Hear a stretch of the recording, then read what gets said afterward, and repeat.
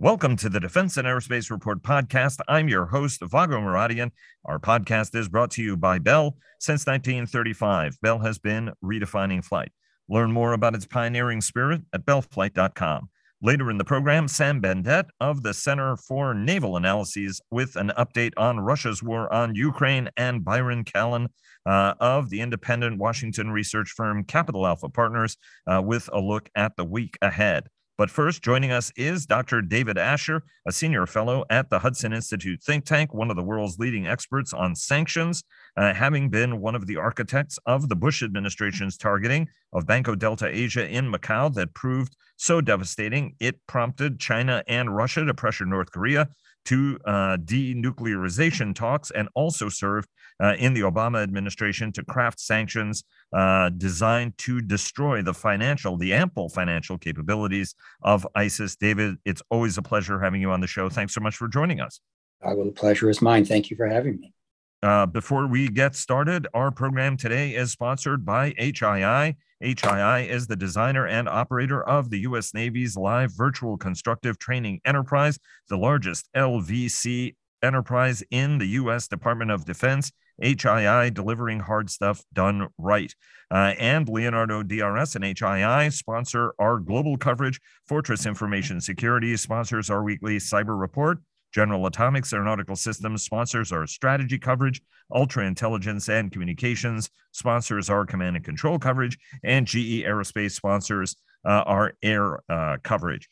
David, thanks very much again for joining us. It's been almost a year since Russia launched its war against Ukraine. And over the year, the United States and its allies and partners worldwide have imposed, given extraordinary military aid to Ukraine, allowing the country to fight and win back territory. It's also imposed unprecedented economic sanctions against Moscow. And yet, trade continues, as we know, unless sanctions are continuously tightened. The subject of the sanctions, get used to them and figure out means to circumvent them. How are the sanctions working at this point, 1 year into this war? Well, I mean, I think they're sort of in the middle of being effective, but the problem is the scale and scope of the sanctions is vast. The number of targets is vaster than anything we've ever attempted. But the verification and compliance was something we learned about in arms control, where you watch all the missile silos and sites to make sure they're actually not operating, or that the rules of the treaties related to the arms control universe are being followed. That type of compliance on sanctions has been weak and ineffective at best. So we got a very strong declarative policy. On energy, it's having some significant bite. The Europeans have taken the lead. They've just expanded their energy sanctions to now include fuel. So refined petroleum products are now being banned as of just yesterday. That will have a substantial monetary impact on Russia. But again, it's all about what the state of the Putin palace economy really is, in my mind. That's where I think we've been lacking. We had a very ambitious rollout of sanctions against Putin and his cronies, and those sanctions specifically are leaking, badly, and we're just not affecting the behavior of Putin and his inner sanctum enough. And the macroeconomy is not the economy of the palace economy of Vladimir Putin. Those people live a different life. They're not hurting. Well, so what are some of the specific things democracies and the allies and partners that are with us in this endeavor need to be doing in order to be able to sharpen that punch? Well, I think we need to try to establish a number of indicators that we try to achieve. I mean, this is something when we worked on the Iran sanctions, which I advised on during the Trump administration and before that under Obama. We were out to sink especially under Trump, the Iranian economy. We wanted to create inflation. We wanted to make it extremely difficult for them to buy key components, including through third parties. So we had a huge sanctions enforcement an export control enforcement regime in place with countries all over the world. It was basically a gauntlet, and everything was organized into a matrix of effects that we were trying to have.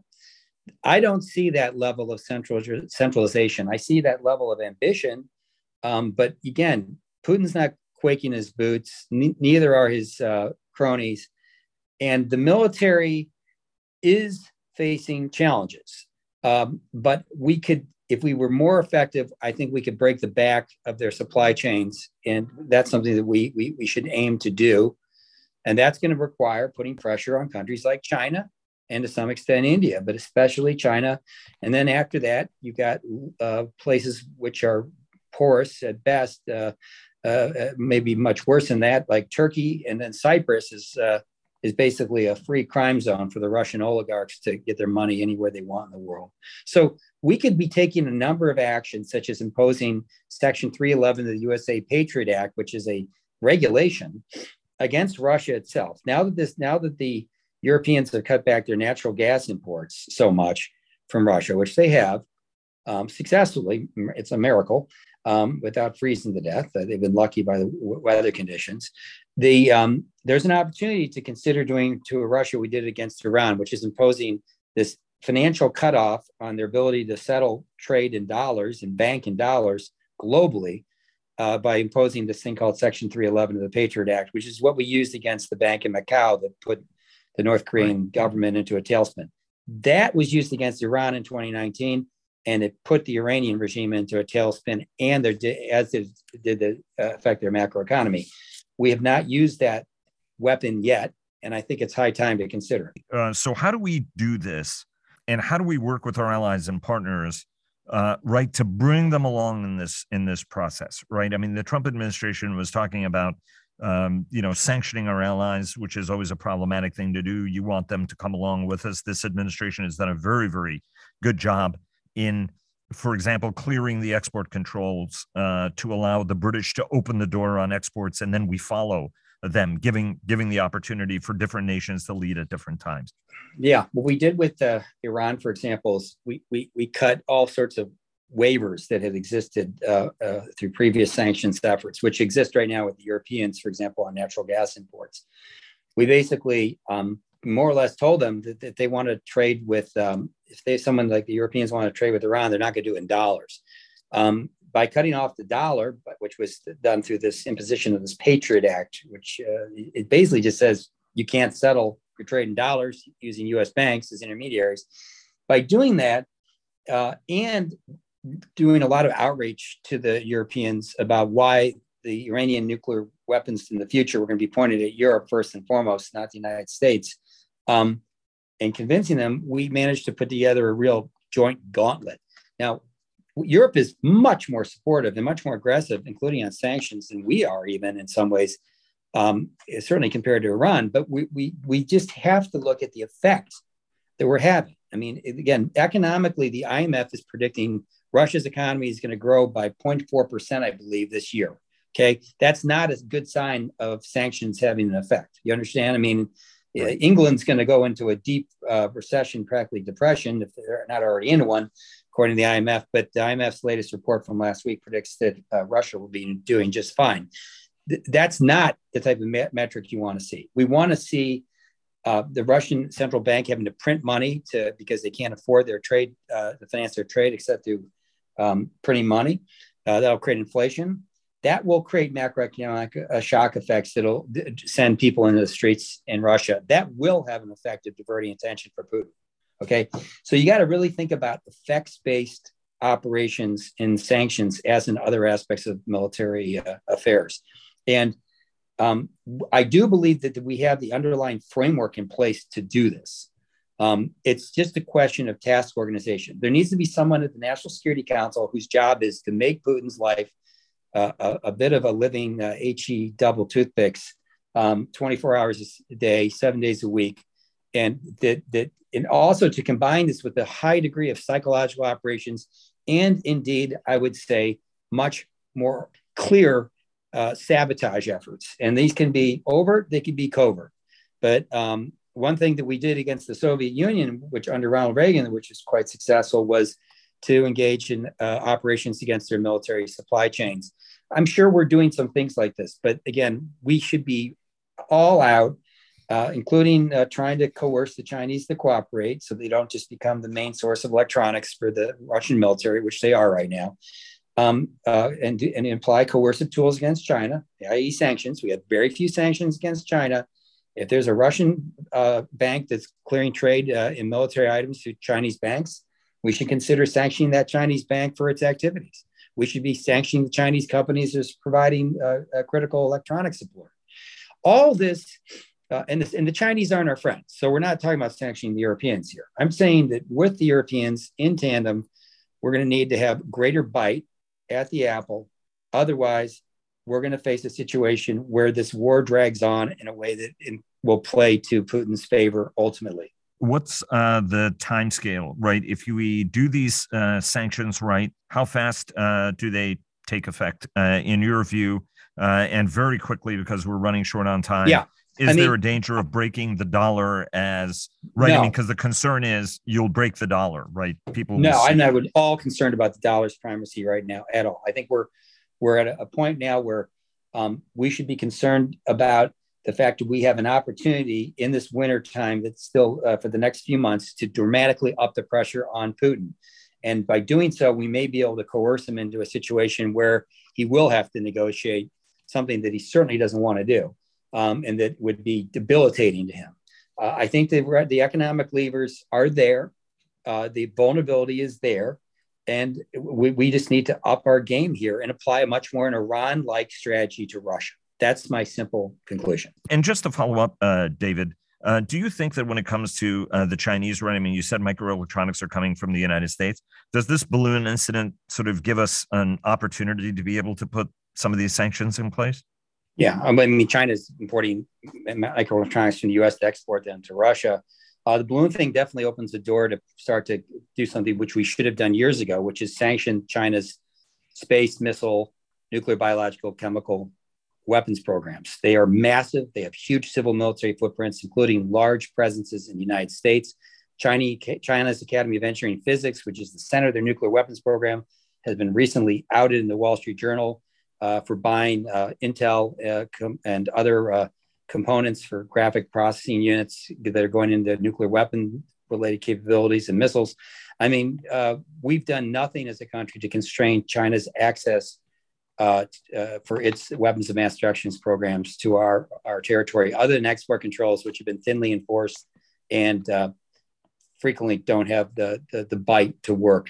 And so it's time we actually use financial sanctions like we used against Iran, North Korea, Venezuela, against China's weapons of mass destruction program, something we did used to have back in the 70s, but we don't have anymore. So the ballooning incident is an opportunity to start to take a hard edge policy against China's leading edge of weapons targeting our country. David, always a pleasure having you on the program. Thanks very much. Would like to get these updates from you more regularly. Always an honor and pleasure. Thanks so much for joining us. Thanks. Same here. We appreciate it. Bye-bye. And joining us now is Sam Bendett of the Center for Naval Analyses. He's also a fellow at the Center for a New American Security. He is one of the world's leading experts on the Russian military, along with the great team there at CNA, and also on unmanned systems around the world. Sam, always a pleasure having you on the show. Thanks for joining us. Thanks for having me. All right. So give us an update on the war and how it's going, as well as on the Marker unmanned ground vehicle. We talked last week that it was going to be deployed, but now to the fight, whereas now we have a few more details. Walk us through. The fighting around Bakhmut area and the Donbass is intensifying. Russians and the Wagner mercenaries are throwing a lot of soldiers at the Ukrainians. They're trying to grind away at the Ukrainian defenses. And there's indication that in some parts of that front, Russian pressure is having an effect. What kind of effect is hard to determine.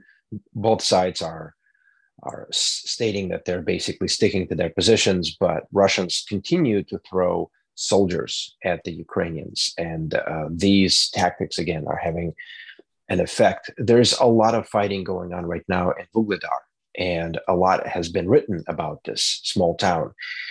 In fact, this very small mining town of less than 20,000 people really kind of is now on the front lines of major news services for those who are interested in this war, because Vuhledar is located basically at the intersection of where Donbas region ends and where Kherson region controlled by Russians begins. And so this is a very important point for Russia to defend, because if Ukrainians were to launch an attack to break up this land bridge that connects Russia proper to Crimea via these territories, it would spell a lot of trouble for the Russians. And so Russian soldiers and Russian military is investing a lot of resources in attacking Vuhledar area, trying to probe Ukrainian defenses, trying to see if Ukraine is capable of defending both the Donbas and other regions. And that's where a lot of estimates basically overlap here, in the sense that it's not clear why Russians are trying to expend so many resources on taking Vuhledar. It is a small town. Some actually say that they are trying to draw Ukrainians away from Donbas and have Ukrainians dedicate resources to defending the small town in preparation for Russian attack elsewhere.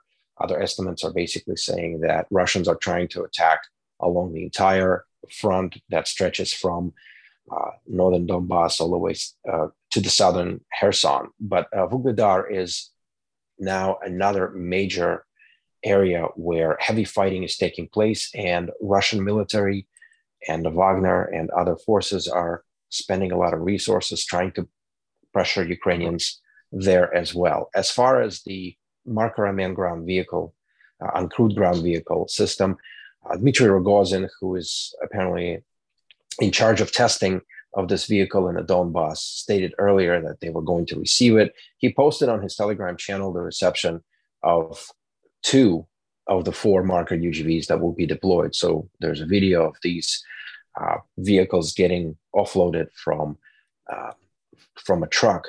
He claimed that his forces will start working on uploading image recognition software on the Markers so that these vehicles can recognize NATO and Ukrainian vehicles. He was also talking about installing anti-tank systems and weapons on the Marker.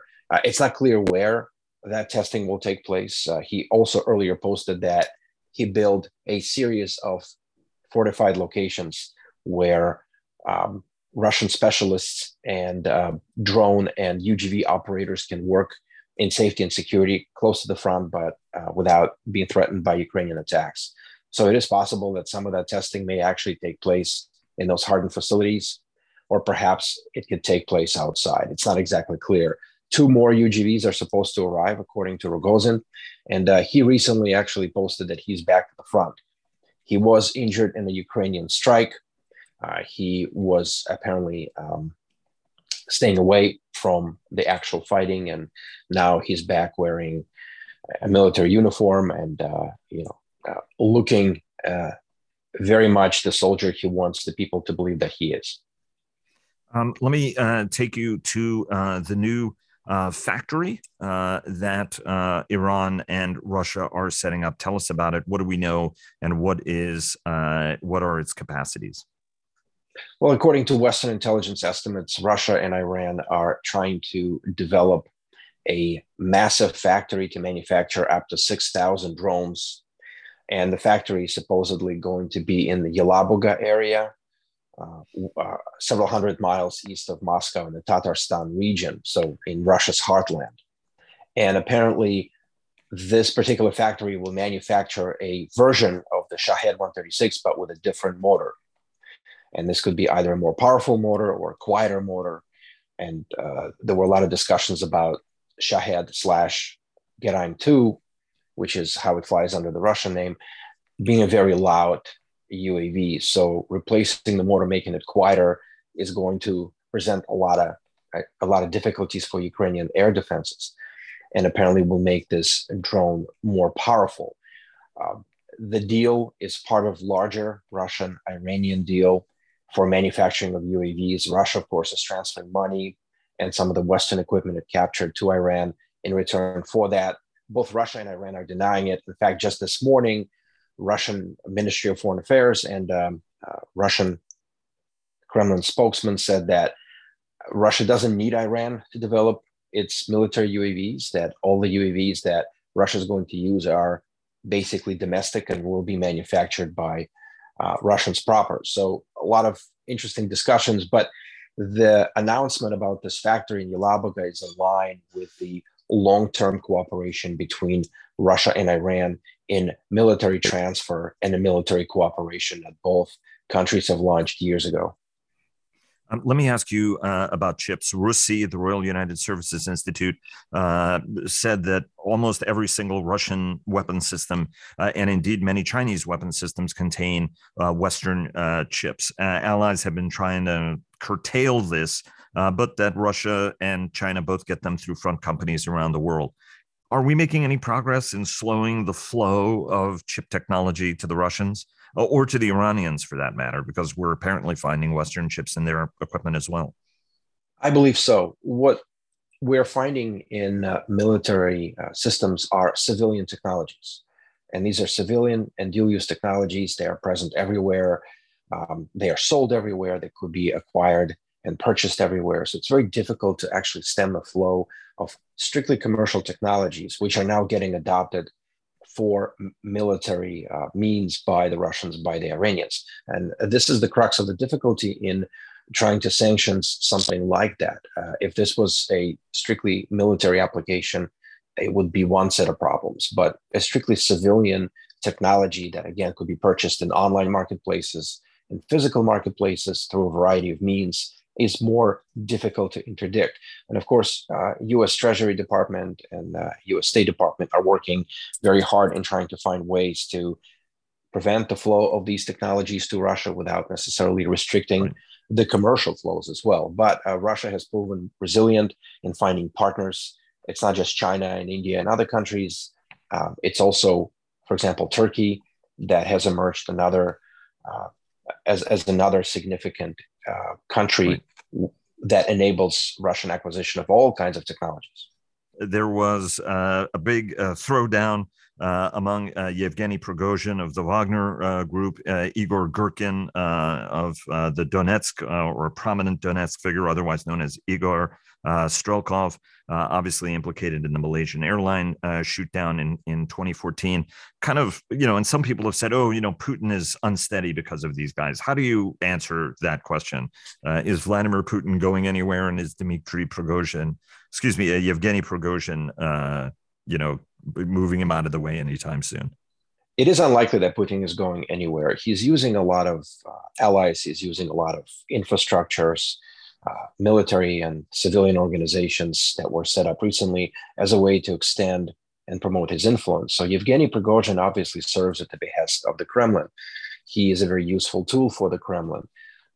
His forces can operate not just in Ukraine, but also in Africa and other parts of the world. And recently, he was actually called on the red carpet. He was called to meet with Vladimir Putin, where he was probably chastised for some of his more outspoken statements and his more outspoken critique of the Ministry of Defense. And it wasn't just Yevgeny Prigozhin who was kind of chastised and put into place. Ramzan Kadyrov, leader of Chechnya, who was also outspoken critic of the MOD, was also kind of put in his place, was actually given a promotion. So Vladimir Putin is also apt at rewarding his allies as well as keeping them close. Now, Strelkov is a very interesting figure. He is not as prominent and prevalent in Russian fight in the Donbass right now. Yevgeny Prigozhin claims credit for not only actually supplying forces and supplies to the front, but he claims even credit for some of the advances and some of the fighting that is taking place.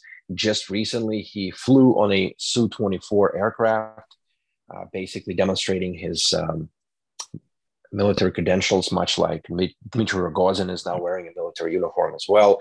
And Strelkov is still taking potshots at the MOD. He's still taking potshots at some of the figures in the Ministry of Defense and how Russia's doing the fighting. But Prigozhin and Rogozin probably have a lot more influence in how Russia is going to fight than someone like Strelkov. So Strelkov still has influence, but their throwdown a few days ago has cooled off after some very choice words were exchanged between the two.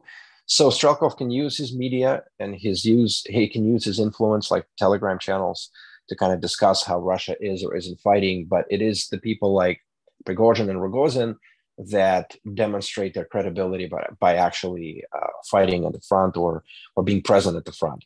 And this type of competition will likely continue as different figures are trying to kind of jockey for position, as it's not exactly clear whether Russia will or will not launch a major counteroffensive against Ukrainians or whether Ukrainians will launch one against the Russians. So we'll actually see how these figures play out or how they will reposition themselves in the coming months. And just before we go, Sam, you said that the offensive hasn't started. For some, we're in the preliminary stages of it, that the Russians actually have started their offensive. What do you think? I think it's hard to estimate this right now just by looking at public data that we have. I think we'll definitely know it when we see it. Sam, always a pleasure. Thanks so much for joining us. And joining us now is my good friend Byron Callan of the independent Washington research firm Capital Alpha Partners for a look at the week and whatever else is on his mind. Byron, thanks so very much for joining us. Always a pleasure, Vago. Indeed, same here. Another great note, we had earnings. And you, for a long time, have been complaining about companies resorting to share buybacks as being an unimaginative use of capital from the company's perspective. We've got to do something with the cash because we can't do M&A. And walk us through your concerns about the activity you're seeing now, and what do you think it means? Well, look, I get it.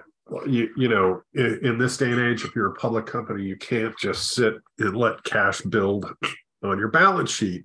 If you or your board don't decide to do something with it, there are activist investors who most certainly will try and decide to do something with it.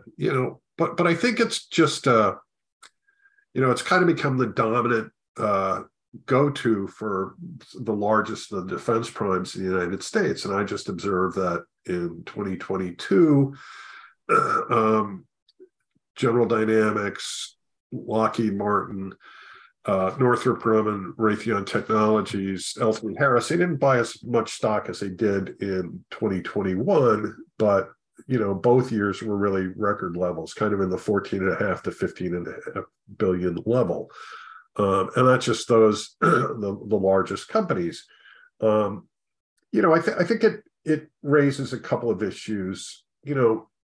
First, is it really, aren't there other uses of capital?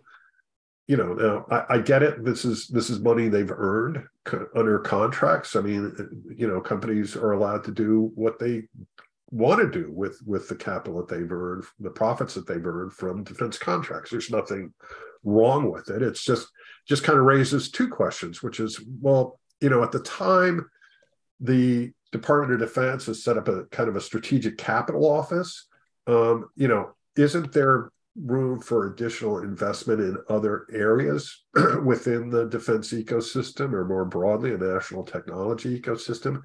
And the other point is the message it continues to send back to the DoD and to Congress, which is, it becomes a little bit of a political lightning rod. Look at, we're clamoring for more research and development funding. We've got accelerated progress payments.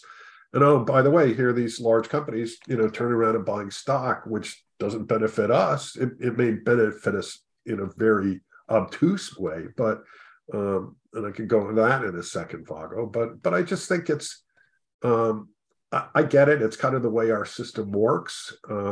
But at a time when DoD is certainly interested in promoting and frankly accelerating investment in the defense sector, you just have to ask, is this really the optimal use for the cash that these companies have? And some people believe it is. I'm much more agnostic on this. If a shareholder tenders their stock, they get cash back. They can redirect that cash in other areas that would benefit U.S. national security. Frankly, it can go into some of these technology startups that are looking to compete with the large primes. We don't always know exactly how that money is redirected or reinvested, but it's not sitting, in CDs earning interest. I just want to briefly ask you, General Hinote was fascinating at the Defense Innovation Board last week, Air Force Lieutenant General. But let me quickly ask you about Mercury Systems. Here's a very innovative company, absolutely integral to the U.S. defense industrial base, especially at a time when there's a focus on microelectronics. It appears an activist investor sort of propelled the company to consider strategic approaches. We now have Advent, a private equity firm that's interested in acquiring it. Some concerns about that some have about how the company goes about doing what it does, and whether it creates or not, or helps erode that value. From your perspective, what's the importance of the Mercury episode, given the critical capability that company possesses? Well, it's just the continuing kind of hollowing out of that middle tier of publicly traded companies. Private equity has been active in the sector. There's, again, nothing wrong with that. Although I do think when it comes to attracting people to some of these companies, one of the most powerful things you can offer is equity incentive compensation.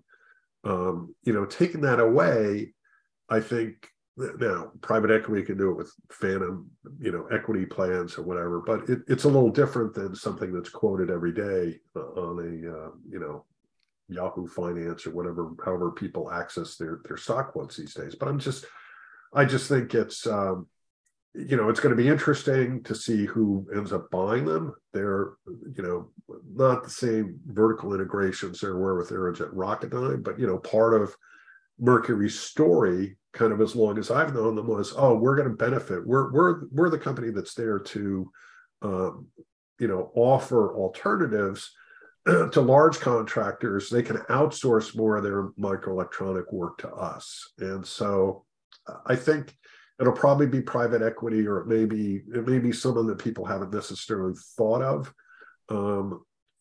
as a company that wants to build out their defense presence. I'd be surprised if Mercury gets picked up by one of the large primes, but I think it'll find a home somewhere. It may well be private equity again.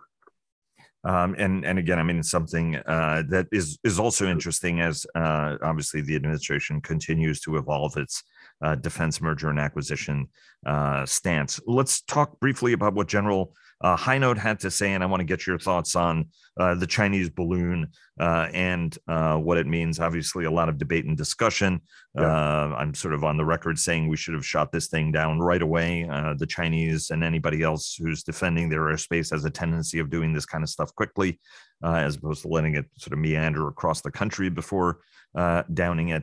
Walk us through what General Hinote had to say, why it was so interesting, and then take us to the balloon discussion. Well, you can go to the Defense Innovation Board website, or actually, I think it's up on YouTube, the public record of the meeting that they held last week. And General Hinote speaks for around 45 minutes into that meeting. But he's the Deputy Chief of Staff for Air Force Futures.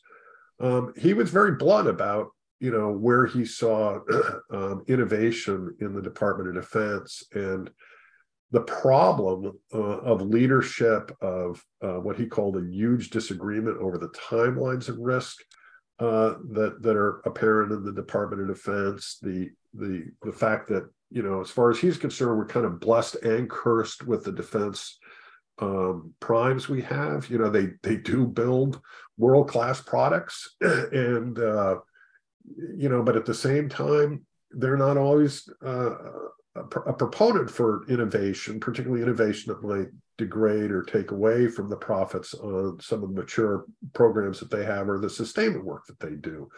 So it was a very candid discussion, and I think worthwhile to hear from him, because I think it also raises the question about, and I felt this, that and he said it, the problem is not so much the access the DoD has to innovation. It's the adoption of that innovation. It gets back to a theme that I've talked about for a while, Vago. It's like, if DoD really wants to, create a more innovative defense sector, they're going to have to create new winners in this. And I think that could really shake up. It could frankly change some of the share buyback behavior that we saw. If shareholders kind of wonder, well, why aren't you able to grow company A that's buying back all your stock when company B seems to be growing at a much faster rate? Are you investing in this business at the level you need to? So it's just an intriguing issue, and I think I commend everybody to listen to his observations on this. One of the most thoughtful folks wearing a military uniform. Quickly, the Chinese balloon and how we should be thinking about it. Look, the two bigger questions besides the immediate drama of what happened over the last couple of days are, well, first, how does it change the defense spending debate in the United States? I think it makes it even less likely that we're going to see defense taken hostage and cut. And it may even degrade some of the broader plans to cut discretionary spending, because defense is going to be linked to that. I just don't see any daylight where the Democrats are going to separate the two. When you have a balloon over your head, it kind of sharpens your concern, your personal concern about defense. I'm talking about American citizens now. It's a little less abstract than Taiwan and the Taiwan Strait. So to be determined, but I think it's probably at the margin a positive for the outlook for U.S. defense spending. Well, a lot of bridges to cross here. And then the second point is just, so what does it mean from a technology standpoint? I mean, I kind of, tongue-in-cheek wrote about a balloon gap, but there are some pretty sound technical reasons why you would want to have these types of surveillance balloons as opposed to satellites or high-altitude aircraft. And if China has a pretty extensive program, is that a business opportunity for U.S. or other countries to consider pursuing? We'll have to wait and see. There may already be stuff going on from a classified standpoint, but I just think it's kind of intriguing, when looking at some of the attributes of these and how they might be more responsive, lower cost. It could be a little intriguing niche that develops in the defense sector. And we've got about 30 seconds left. Walk us through the big events of the week that the audience ought to be paying attention to. House Armed Services Committee gets into gear. They're having a couple of hearings, one on the state of the defense industrial base. General Rainey, Army Futures Command, is speaking at the Association of the U.S. Army this week. There's an FAA and Commercial Space Flight Federation event on commercial space transportation. That takes place on the 8th through the 9th. Relevant to defense, certainly what's happening in space, as we've just discussed with the balloon, it does matter for the defense sector. And there are a bunch of other House Armed Services Committee, other hearings, think tank events on kind of the different aspects of this competition with China. Finally, State of the Union address. I mean, historically, it's been a non-event for defense, and much as I'll listen to what the president has to say, I doubt I'm going to wake up the day after with a radically different view on the outlook for U.S. defense spending. Byron, thanks very much. It's always a pleasure having you on the program. Appreciate it. Have a great week and see you next week. Thank you, Vago. Cheers.